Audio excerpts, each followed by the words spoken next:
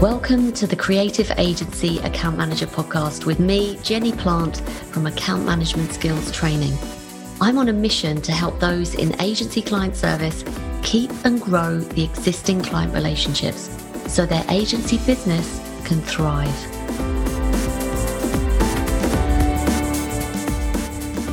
Welcome to episode 20. Today's guest is Sam Bridger. Sam is an interim marketing director and consultant, and she's worked in marketing for over 25 years on the client side. So throughout her career, she's managed loads of different agencies, and she's in a really good position to provide the client side perspective on how agencies generally manage her business and the relationship. So in this episode, she's going to share lots of tips and insight into what it's like to be a client and how you can improve the way you work with your client. So for example, she's going to share how to engage with your clients when they're not responding to you, why you need to understand the role and associated pressures of your client in order for you to work well with them, one of the best ways to make a cold approach to a prospective client, why she thinks it's a great idea to ask your client for referrals when the relationship's strong, the worst thing you can do during client meetings and pitches, why being genuine and empathetic is so important to your role, why you need to take an interest in the client's product and learn as much as you can to be credible, and so many more tips. So grab a pen. I hope you get some value from this interview. I really enjoyed it, and Sam is fantastic. So sit back, relax, and enjoy this interview with Sam.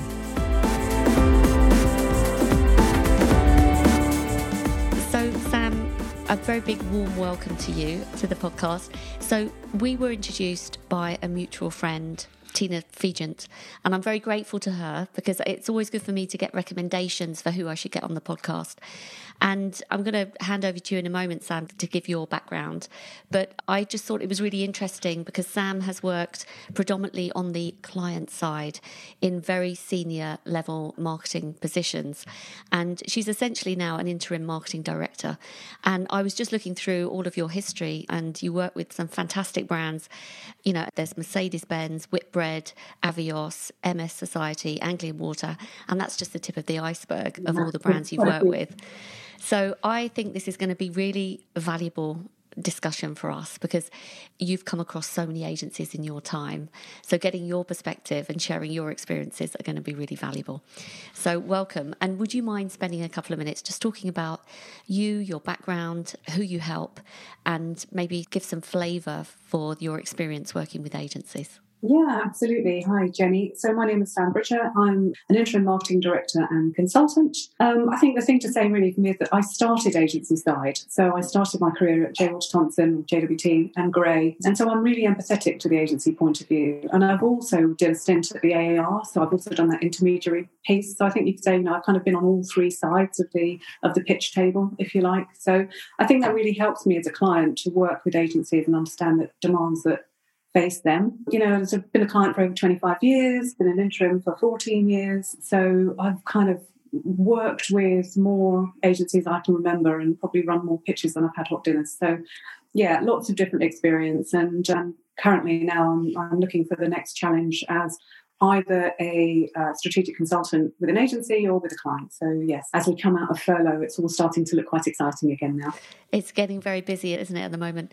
So I love that. That's quite a special background as well, given that you've worked for both sides of the fence, as it were. And I mean, from your perspective, because a lot of debate lately, Sam, has been around the value of account management. Yeah. Could you give me your perspective on what value you see the role of account manager bringing to maybe both the agency and the client side? Yeah, there's lots of examples of this. And I think the first thing to say is recognising that the role of an account manager it's a difficult balancing act because you're there to, sort of manage the client's expectations, but also to sell the agency product. And, sometimes they're very clearly caught between two stools. And it is a challenge, particularly if there is a big disagreement over a creative route, that the account manager has to walk that line. But much like the marketing director is the voice of the customer, I should say, in their business, the account manager has to be the voice of the client in the agency. They have to be representing the needs and the wants and the issues that the client is facing and therefore really need to understand them. And maybe we'll talk about that a little bit more a bit later on.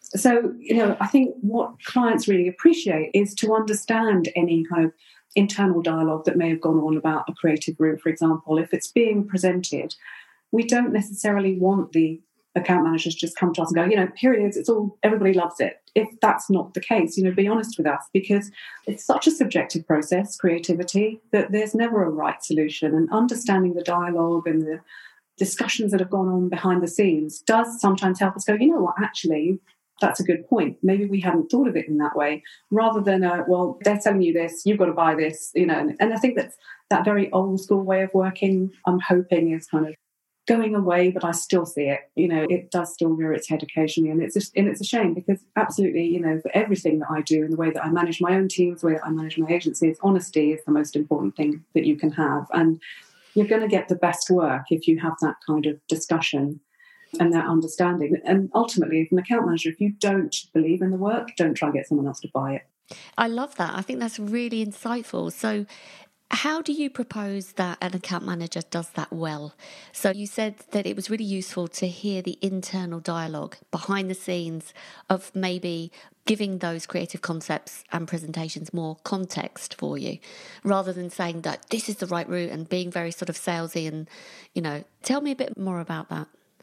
I think just rewind a step. I think how clients manage agencies is absolutely critical to all of this. And I think I am always staggered whenever I move into a new organisation, quite how bad so many clients are at it. The amount of times I'll go into an organisation and the agencies are being kept separate, they're at arm's length, they're only being called in when there's a brief to answer.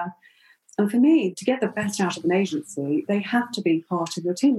It's a team effort, marketing. It always has been. It's not down to the client. It's not down to the agency. So they are a big part of our external marketing team. And so they all need to be around that table. So one of the first things I always do is to bring people together.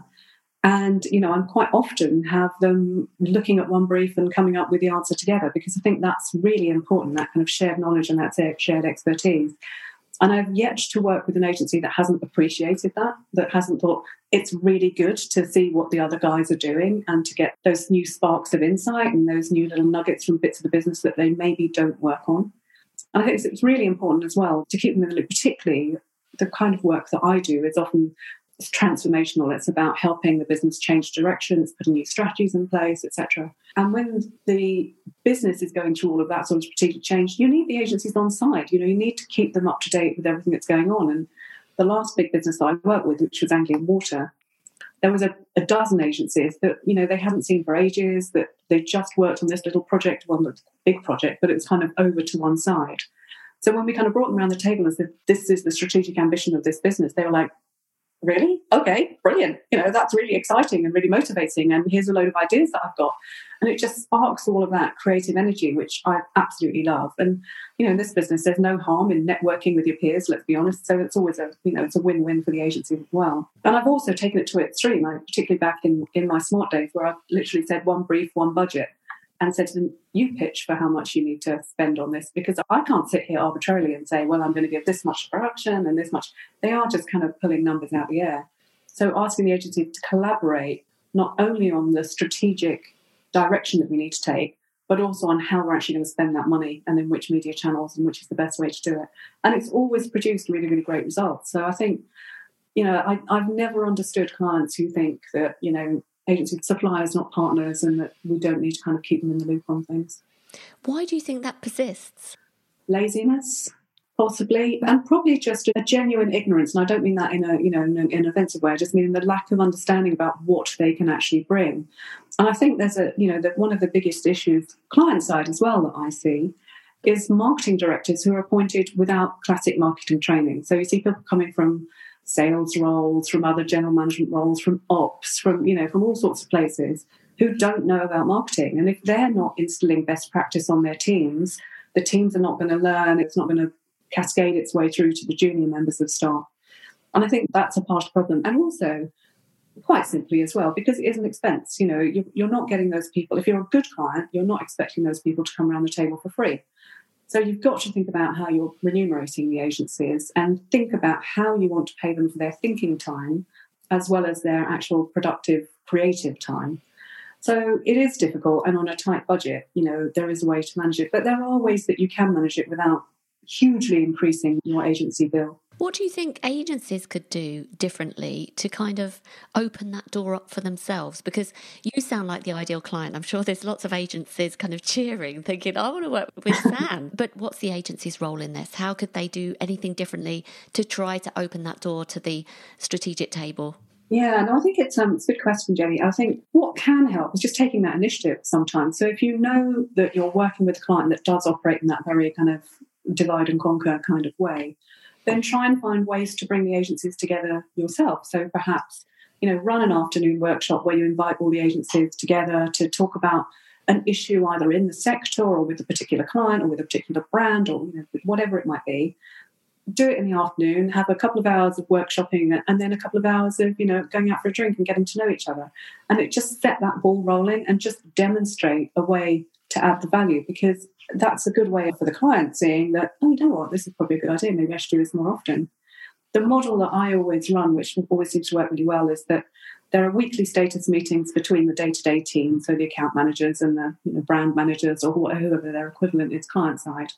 There are monthly planning meetings with marketing directors, possibly, or the level below heads of, and planners and account directors. And then quarterly all agencies. And at the quarterly all agency, it's a really good opportunity to get people together to see what's happened in the last quarter, to think about what's coming up in the next quarter, review the results, because I'm very much result-oriented marketing director. I'm not just, oh, that looked nice, fire and forget, let's go on to the next thing. So look at the results, and sometimes also to bring in kind of guest speakers, if you like, guest presenters. So quite often I bring in people from other parts of the business that they've heard of or they know the area that they look after, but they've never met them, to explain the projects that they're working on and bring those to life. And it's just a great way of getting people around the table talking. And I do it internally as well as clients. So always put it in place, internal comms planning processes, which involve the individual business managers in the comms planning process, and make sure, because I've worked with lots of businesses where they've come to the marketing department and said, do me a leaflet, or, give me a Facebook ad, or whatever it might be. We're not the colouring department, so tell me what your objectives are and we'll tell you how we'll solve it for you with our agency team. So it's really important to kind of get those guys involved. And I remember one of my absolute best moments at Anglian Water when there was a person from the Parks and Recreation team talking to a person from essentially the wastewater sewerage team about a problem. These two people had never even met before, never been in a room before, and yet because they were talking about a shared piece of land, all of a sudden they was like, oh my God, yes, you could do this and we could do this, and then that would happen. It was like, bing, it's that kind of light bulb moment that I really love, making those connections. So I think this is so spot on, and you're absolutely right, because the earlier you bring everybody into the process in the beginning, you get everybody's views and everyone feels like they're part of it. You get all the buy-in and then you take them on the journey. And when those decisions are made, they very much feel like they've been part of it from the beginning. So I'm absolutely in alignment, and I love the fact that you've also said not only for agencies but also internally as well is how you operate. Yeah. I see that there might be some agencies thinking, this sounds quite ideal, but if you're coming together with an agency that also has multiple types of offerings, it almost becomes a little bit competitive in terms of, we know what the client strategy is now, we're going to propose something and we're going to propose something, where you don't have specialists that are very siloed in different areas. Any kind of thoughts on that, how you can sort of eliminate the competitiveness? Sure, and competition is a good thing. So my first thing was, don't be afraid of that, because if you're a good agency, you'll win your share, you'll protect your share, and if you're not, you'll learn from the others that did. So I think the days of individual specialists, in fact, say, are long gone. But what I've also found with clients is that if you look, whenever you're running a pitch and you start looking at the agencies that are out there, all the agencies claim they can do everything. They always do. We do everything from leaflets to full-blown TV campaigns, and very rarely are agencies brilliant at all of them. And I'm kind of talking about the mid-sized to small-sized ones, not the big groups that have got a solution for everything. So very rarely are those sorts of agencies good at everything. They've all got things that they're better at. They've all got their areas of specialism, even if they can deliver those other things. And with a client like Anglian Water, for example, which is my most recent one, they were using these sort of small to mid-sized agencies for specific projects, even though there were projects that other agencies are doing that, agency A could easily have picked up as well. So that also helps us as clients, kind of when you're bringing these people into the room, say, well, we've now got this project and, we're going to ask you guys to pitch for it, because even though we've appointed you to be our CRM agency, we know that you're capable of delivering this, or we've appointed you to be our digital agency, but you're equally capable. So it also helps us to have lots of different skills around the room and lots of different opportunities for new creative solutions. And it stops agencies getting kind of tired, with that, well, we always deliver the CRM, so we'll just keep delivering the CRM. It gives them an opportunity as well to re-engage in the business in a different way. You're absolutely right. It provides that kind of competitive environment a little bit, doesn't it? Yeah. Which is beneficial to the client because they're going to get the best of both worlds. I think also it does keep agencies on their toes and keeps them more engaged, because what's the price you pay for sort of doing those mini internal pitches is the fact that you always get to see the client's strategy and you feel bought in. So it almost compounds and cements that relationship, I think, which is really, really beneficial.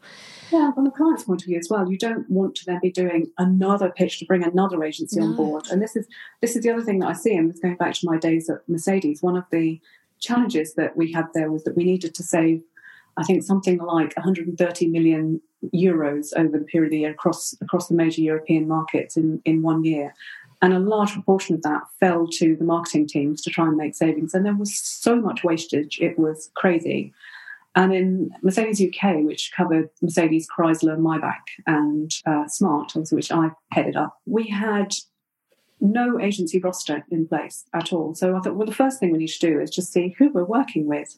And I identified 130 agencies working with MB UK, which is probably not that surprising, from the big pan brand media and creative agencies right through to specialist agencies that could put on commercial truck shows and others that would do golf days for VIPs. So the first thing is trying to put those guys in order and say, okay, well, you're tier 1 because you do everything, you're tier 3, and then understand within that which ones we needed to have contracts and retainers with and which ones we were just using on a project basis. And once that was in place, it was just so much easier for everybody around the business to go, I need an agency that can do X, Y, Z. So who have we got? Okay, brilliant. I'll go talk to them. What had been happening in the past was that every time a project came up, they were going out looking for somebody new because they didn't know that part of the business was working with somebody who was really good. And that helps the agencies not only to generate more business, but obviously to understand the breadth of our business better and get involved in lots of different things and start making the connections on our behalf. And I think that is one thing as well, which is always a great side benefit of this, that you as a client, and particularly in some businesses, can be quite siloed. You can be in your division or your team or focusing on your objectives and your projects.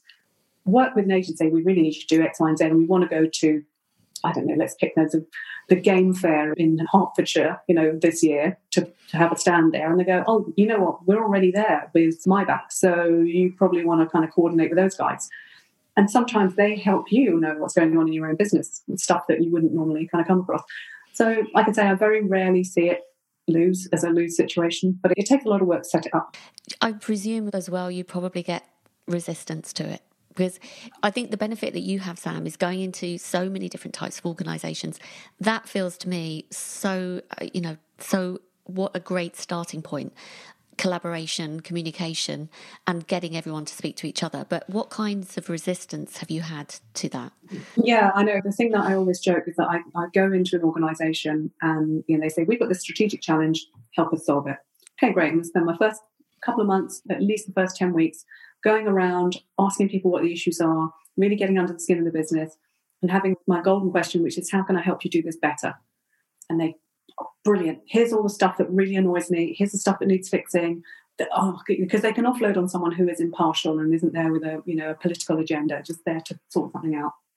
So I go, great. And I put it all together and then present back however long later and say, okay, so this is the strategy. This is what we need to do. It's all the stuff you've told me. So this is what we now need to start changing. And I always get, always this, when I said I wanted everything to change, I didn't mean me. So then you have to work around that. And it always have you go through this like, yeah. It's that norming, storming, performing thing of setting up new teams. You always get it. About 3 months in, we'll be like, sorry, that means I've got to change as well. Not sure I signed up for that.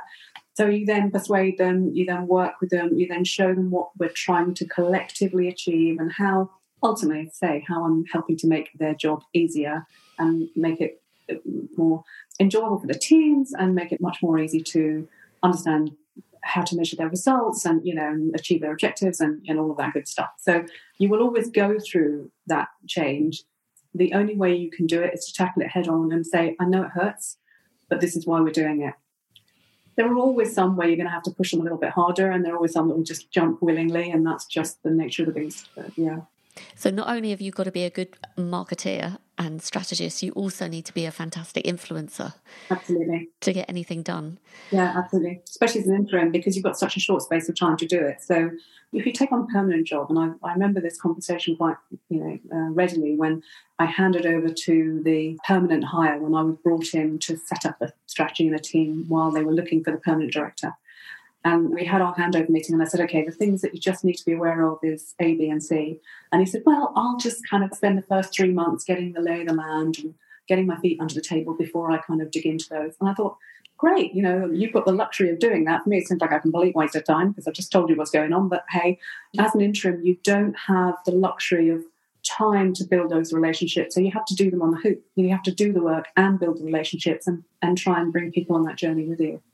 Do you think your skills in your agency life helped you or help you now? Oh, yeah, absolutely. I'm so glad I started agency side. I know the skills I have now are, prehistoric, and, the days of barb books and spot matching by hand when I was a TV buyer with 13 different channels but starting at JWT was, just fantastic and such an honour for me to have started there. And they had the mantra at the time, which if you can buy TV, you can buy anything. Which is true, because it was the hardest negotiation. It was like being a city trader buying TV back in those days. People standing up on the phone shouting in the media department.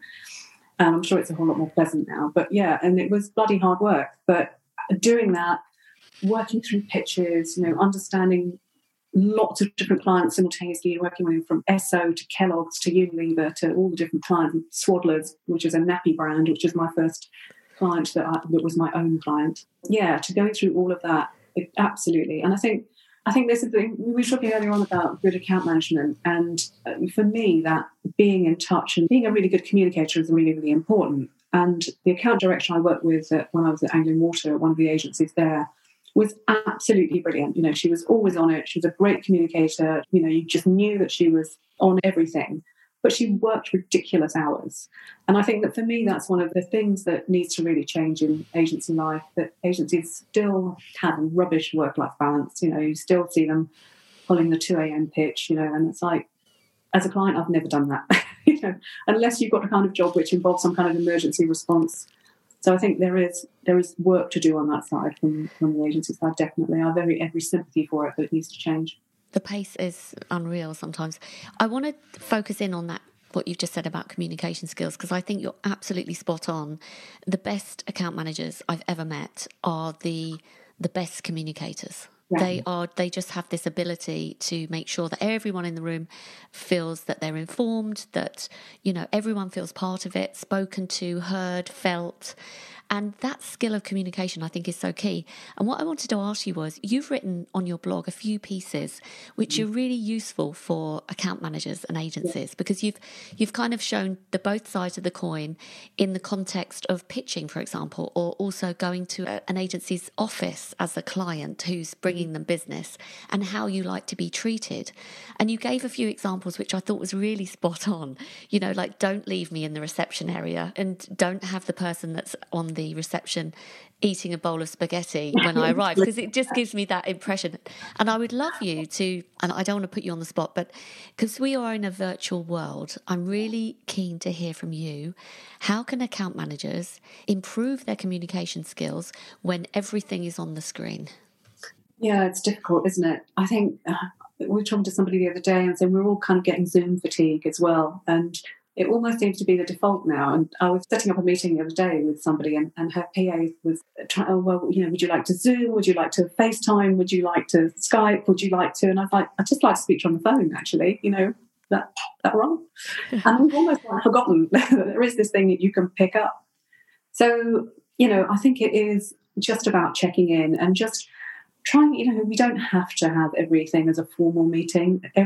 Don't forget that you can text, you can just give a quick buzz, you can just drop a quick email. How's everything going? Is there anything I need to do? Whatever the project is, just checking in. Because for a client, the account manager is there to kind of take your problems away, to just, this is what we're trying to do. This is our challenge. This is my budget. Help, just make it happen. And whether it's on a Zoom call, whether it's on a shoot, it's about dealing with the problems that come along and not making a meal of them, and just being calm, being flexible, being professional, just being able to deal with stuff and take the pain away. And again, it does come down to remuneration ultimately. We are aware of that. If you are, up to the limit on your hours for that week, that month, then you're not going to proactively begin phoning the client, particularly if you're very busy on other client projects and, like you were saying before, running a million miles an hour. But keeping in touch, just making sure that you're not falling off the radar. I think clients also want to feel like, it is a two-way dialogue, and they don't want to feel like you're only getting in touch when we're paying you for something. Just how's it going? Oh, anything we can help with, any projects. It doesn't always have to be a sales pitch. It can just be, we're here if you need us. What do you think is the most useful way to do that? One way you suggested, is there anything we can help you with? Yeah. Should we have an update on what's happening, so that we can see how we can help?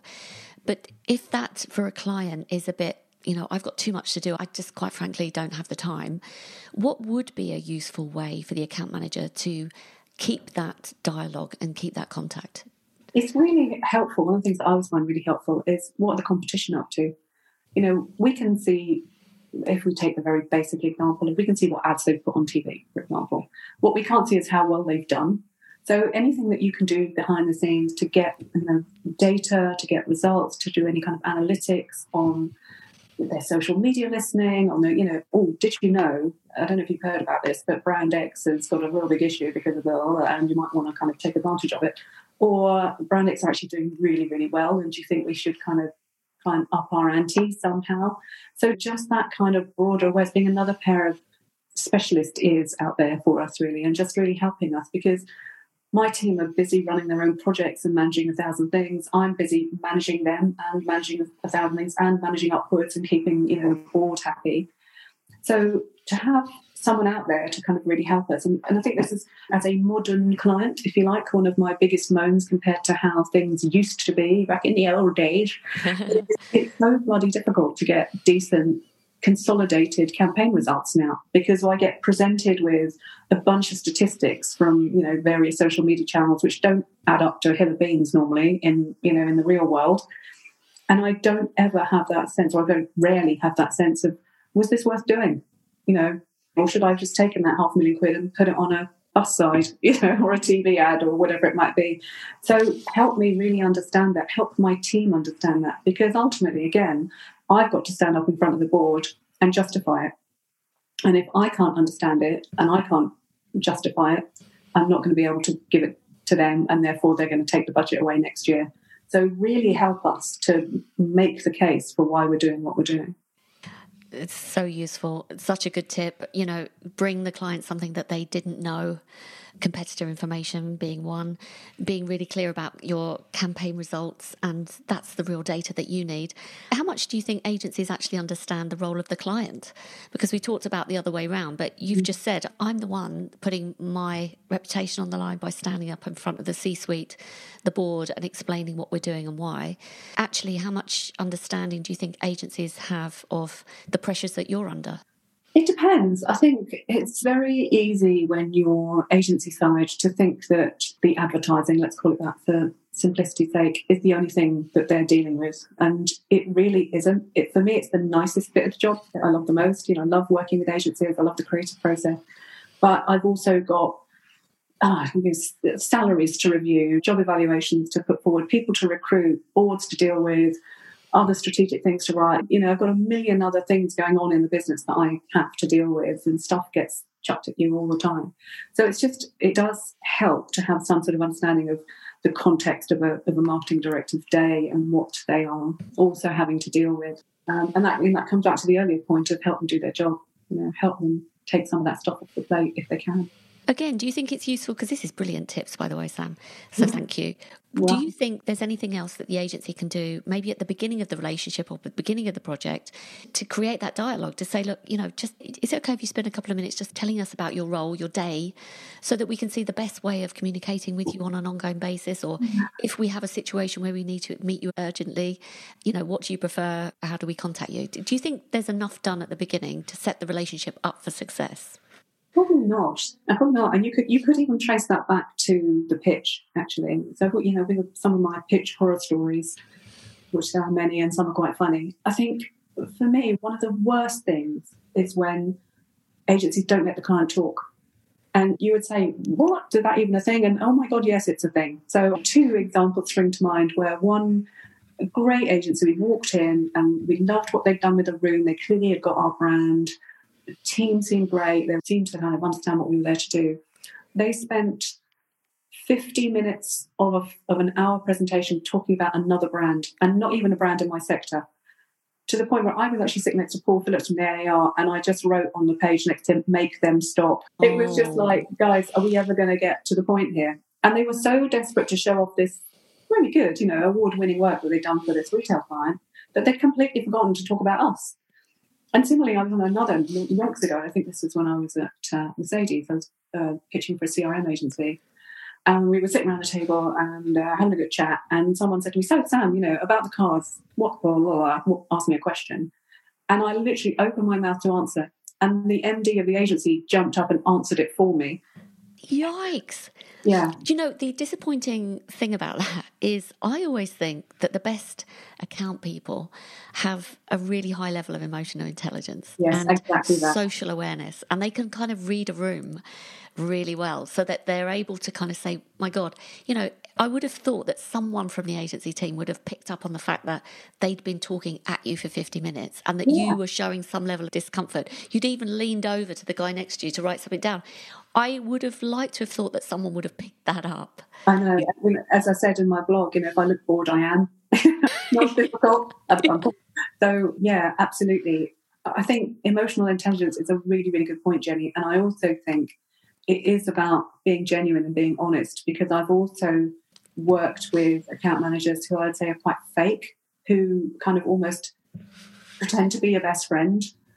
And, and then when you don't work with them anymore, it's like, you're dead to me now. No, I don't want you to be my best friend. I want a professional, friendly relationship. If we stay in touch when we stop working together, great. And I have done with loads of people. But I don't want that kind of fake, invite me to a party and then leave me standing in the corner because the client's here, kind of nonsense. It's like, I'm not a client. I am Sam. I'm a normal person and I'm quite nice outside of work. So, don't need to, quite nice in work as well.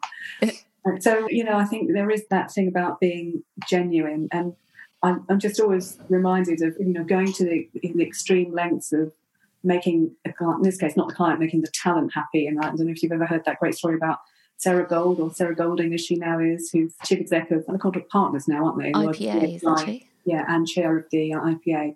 And she was our account director when I was at Orange, and she was at, was it Lowe or WCRS? And yeah, her famous story was that she was trying to keep Naomi Campbell happy on an Olympus shoot. So she took up smoking just so that she could hang out with her. And for us mere mortals who aren't, as great as Sarah. But it is about that genuine, be on side and be a support and be a great help and be friendly and let's have fun while we're doing this job. But don't be fake about it. Don't be shallow. And obviously the more you find out about me and the pressures on my team and my job, the more you can do to help. Do you think, and I don't know what view you've got on this, do you think the best account managers just have that natural kind of interest and charm about them? Or do you think that's something that with coaching and mentoring and help, you can actually help someone with?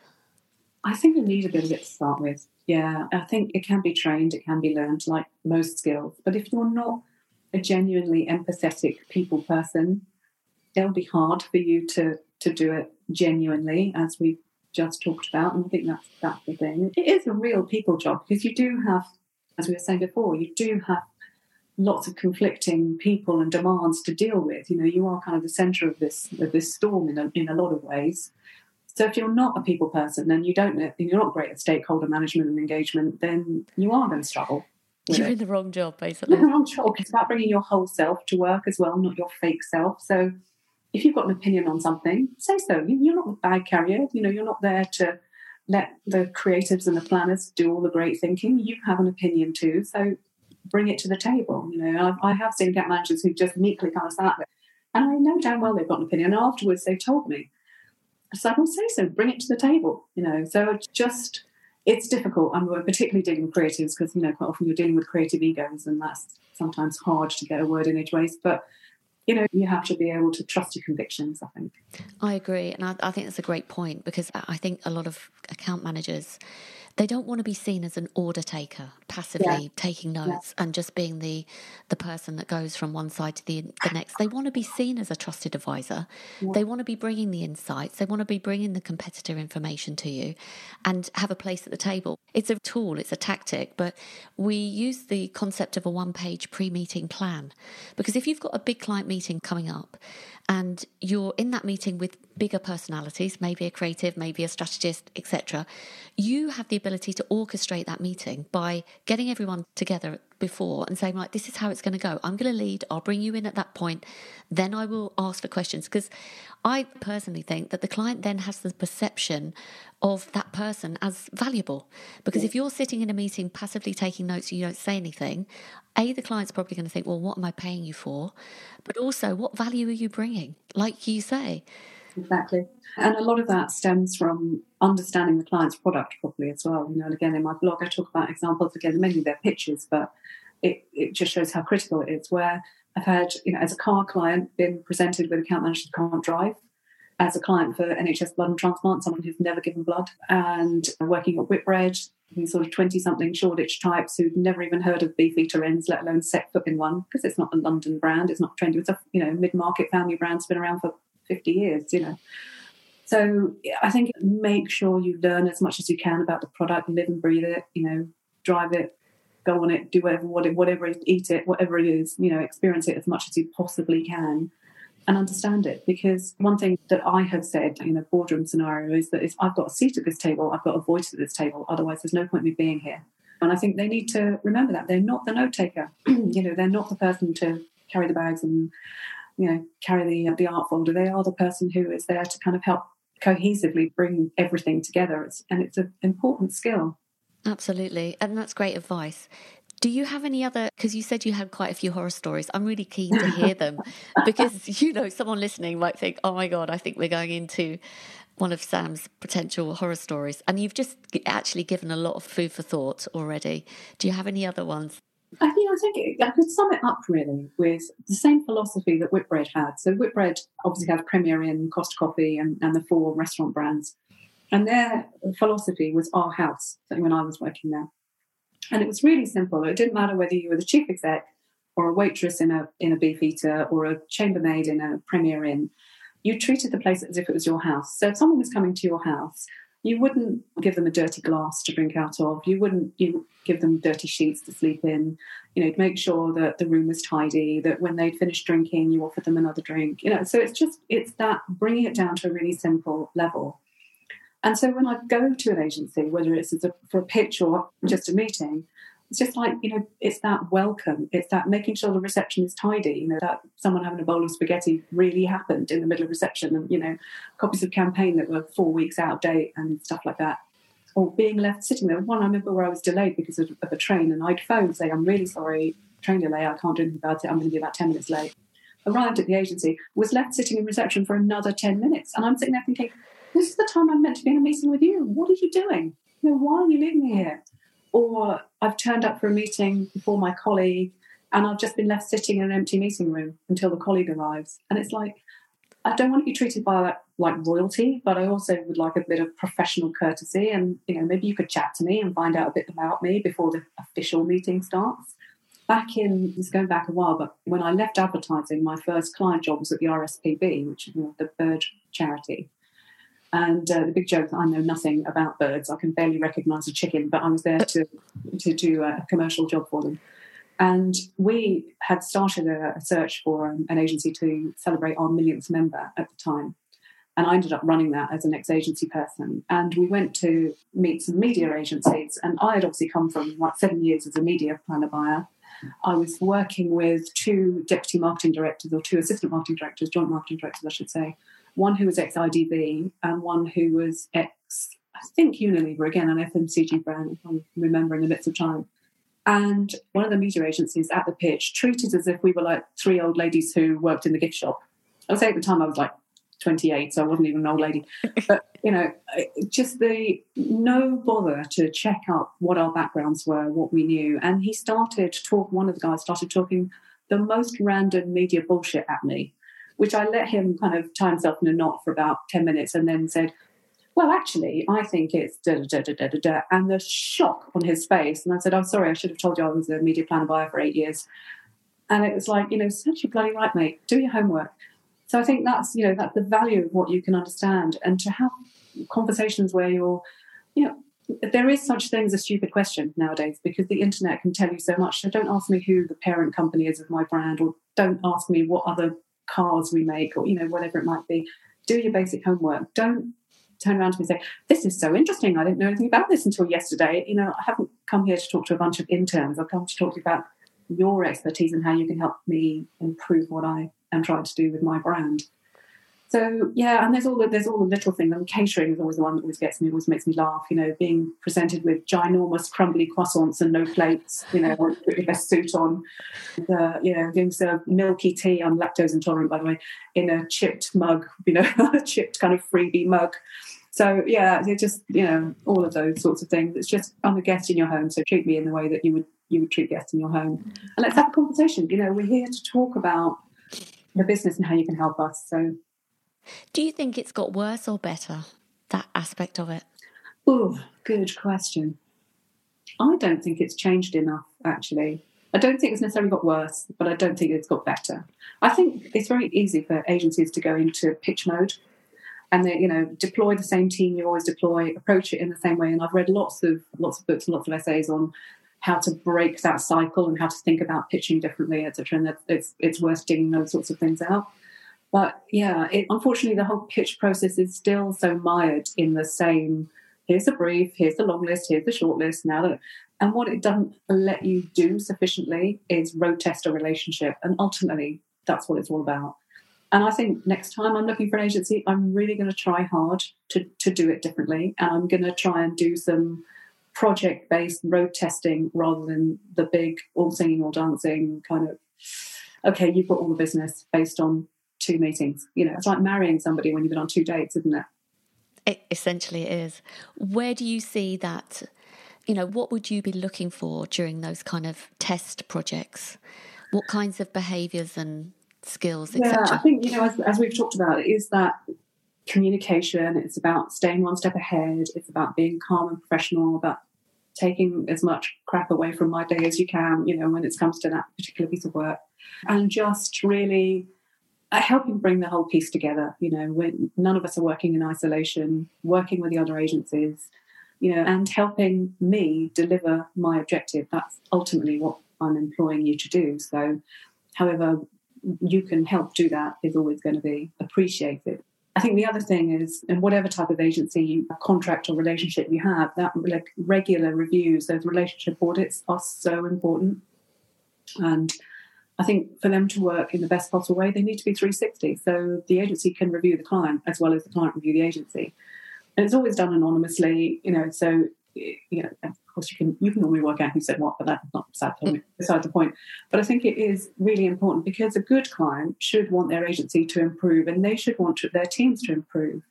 So you can do that like twice a year or after a big campaign or whatever it might be, and having a kind of structured for each kind of production and account management and creative and all, you can have a few structured questions, and it really just helps to kind of bring any issues out, really understand where things went right, things went wrong, what can we do more of, what should we do less of, how should we change. And if there has been a big issue, always have a wash-up meeting. I had one recently when I was at Angling Water where there was an issue. And, it's not about apportioning blame. It shouldn't ever be that. No one should ever kind of worry about going, the biggest problem was that Dave screwed up. And it's like, all right, Dave, let's kind of understand how that happened. What was it that led to that decision, and, and unpick it so that it doesn't happen again. It's not about, well, fire Dave, I don't want to see his ugly face ever again. It isn't about that. If you're a good client, you should be much more empathetic to, particularly when you are loading an awful lot of pressures on the agency. When this particular campaign I'm talking about was geo-dependent, location-dependent, weather-dependent. There were so many variables in it, and across so many channels, inevitably something was going to fall over. So we were lucky it was only one thing. But when it did, it had a bit of an impact. So, okay, one thing fell over. What happened? How do we make sure it doesn't happen again? I've never been the kind of manager that screams and shouts at my team, but I'm not going to do that to my agencies either. Just don't see the point. Do you think agencies ask for feedback enough? No. They don't, and I don't know whether it's because they're a bit scared. They're a bit like, oh, might find out something we don't like. And particularly in the pitch scenario, I think the other thing is, even putting like the likes of the AAR and the intermediaries to one side, since I've been running pitches for however many thousands of years, only one agency has ever phoned me directly to ask me why they didn't get the business. One. Wow. Which is bad. It's just mad, really. I was quite happy to tell them. You said that they're scared. Any other reason that you think that might be happening? I don't know. When I've worked with agencies as a pitch consultant, and, one of the things that is quite often said to me is, we're quite often you came a really close second. And Such why a classic. And my first question is then, well, what have you asked the clients that have told you that? What have you started kind of compiling that client A said it was because of this, client B said that, is there a theme emerging here? Is there something that we can start to kind of put together? And quite often they don't. I don't know whether they rely too much on the intermediaries or they think it's an imposition to phone the client, but it's like, don't be scared about doing that. We're just normal people like you guys. Just give us a buzz. And if we can't answer you or we don't want to answer you, we will tell you. But if we're happy to, then you've got nothing to lose. So it is just about trying to get as much kind of experience together of what, it's like the relationship audit. After a pitch, if you didn't get it, wash up. Why didn't you get it? Be honest. Don't be afraid to say, well, actually, it was because the MD just didn't stop talking and maybe he shouldn't be in the pitch or maybe he should come in at the end. Manage the individuals and the egos is the hardest thing. But if that's what's stopping you winning business, it's something you have to face up to. It's so true. I'm actually thinking about my early days in the agency world where we didn't get a pitch, and I know that the MD didn't stop talking fully enough. And you can just sense that you think, this seems really flat, and of course he didn't get it. But I think that's really good advice about, asking for feedback proactively. What do you think about clients that before the pitch, they don't give the agency enough access to them? A lot of agencies complain to me that they're going in to pitch for a piece of business, but the clients, they get the brief. Maybe they're allowed a window of half an hour with all the other agencies to ask a few questions. But what do you think about clients being more open to agencies contacting them beforehand to get some more contacts? Yeah, they absolutely have to be. Bonkers. I can't imagine trying to, if we go back to the getting married scenario, you're not going to marry somebody when you've only spoken for half an hour. So if you really want to have a proper collaborative relationship, you need to get to know each other. And what I always make sure that I do is build in at least 2 hour-long follow-ups with the shortlisted team. So there'll probably be one at brief stage. It might be just a half-hour call to do a Q&A. And so you schedule that. And it's individual. It's never with all the agents at once because that's not fair. And then for the ones that shortlisted and are then answering a brief or putting together some example creative, whatever we've asked them to do, then there'll be another either face-to-face meeting or a call or, currently a Zoom probably, and how are you getting on? Is there anything you need to ask us now? Is there anything that's not working for you? And the other thing that I found in that process, almost inevitably, the agencies that you think at the beginning are doing really badly, like in that interim stage when you have that kind of get together and think they haven't got it, they haven't cracked it, and another agency is doing really, really well, almost always they will flip round by the time they come to present. And the agency that were doing badly wins the business and the agency that was doing brilliantly falls at the final hurdle. I don't know why it happens, but it almost always happens. So it's really important to kind of see, because it helps you as well get to know them and see their thinking and how they're working through things and steer them back on course, because it's in nobody's interest if you get to pitch stage and they've gone completely barking up the wrong tree. So you do need to make sure, I think, it goes back to my thought of trying to run it differently next time. Because in the real world scenario, you wouldn't brief an agency and then go, bye, see you in 6 months, or 3 months or whatever it is. You would work with them on the campaign until you had something you were all happy with. So why should the pitch scenario be run in these very old-fashioned kind of, can't possibly talk to each other during this process? Now, I realise it's time-consuming, and that is the biggest thing about it. But it's a big investment. So you should be prepared to make the time and try and find it and try and prioritise that time in your diary. because you're not going to get the best result if you don't, essentially. I absolutely agree. I think it also shows commitment from the client to the agency, because many agencies just think, well, if this is a huge beauty parade, there's probably at least 5 others, if not 10, 20. You know, there have been pictures where, you know, it's like throwing spaghetti at the wall and hoping something sticks. They seem to throw it out there to loads of different agencies. And I suppose from an agency's perspective, yes, many are good at qualifying those opportunities first. But quite frankly, if perhaps the financials aren't in the place where they need to be, they might take that opportunity, but then they go on to waste their time. Yeah. And time is money, as you know. Unfortunately, that's the business model. Yeah, exactly. You don't want to waste time. So I think the other thing that's really important is that clients don't have a beauty parade. You know, I've always been very, very certain that whoever is on that shortlist, we should be able to work with any of them. So there should be no like, well, they've done a great job, but we didn't like the MD because didn't shut up. You know, there shouldn't be any of that. To have got to that final 3, whatever, any of them should be able to win it. So I think it's not fair to have a beauty parade. Absolutely not. No, and sometimes they think that they're making up the numbers, you know, and you find that out afterwards. But this, Sam, I'm just conscious of your time. This has been so rich with insight, and I'm sure loads of people are coming away with some thoughts and ideas for how to do different things. I would like to just ask you a couple more questions, if that's okay. Do you get approached from a new business perspective by agencies?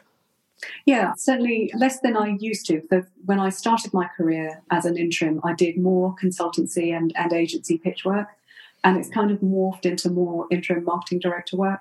But yes, I still do it, and I get the occasional approach. But I think what would be really nice if it wasn't always we've got this pitch next week and we haven't done anything about it. Those 11th hour things. So yeah, but certainly what I tend to do is help. I can call myself a surrogate client because I help them think about the brief from the client's point of view. And I think one of the biggest tips I would give you is that the client doesn't always know what they want when they write that brief.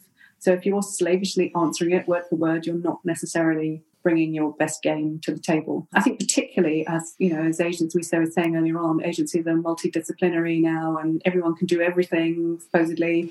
So it's quite hard sometimes for the client to know what type of agency they need or even what type of campaign activity they need to run. You know, it's just, I've just got this thing. You know, the old days of I need a media agency or I need an ad agency are so long gone that you, much like as I was saying earlier on about as an internal client, you need to come to the team going, well, here's my problem. How can I solve it? That's why I personally really like the intermediaries, because they can help you kind of sort the wheat from the chaff at that early stage. But all that said, it is about looking at the brief and thinking, you know what I'm actually seeing here is the client wants this. They've expressed it in this way, but actually their challenge, if I know enough about their business and I've dug into it, is this. So I have worked with agencies, and there was one PR agency that was helping with a car pitch that just went hell for leather on some fantastic stunt idea.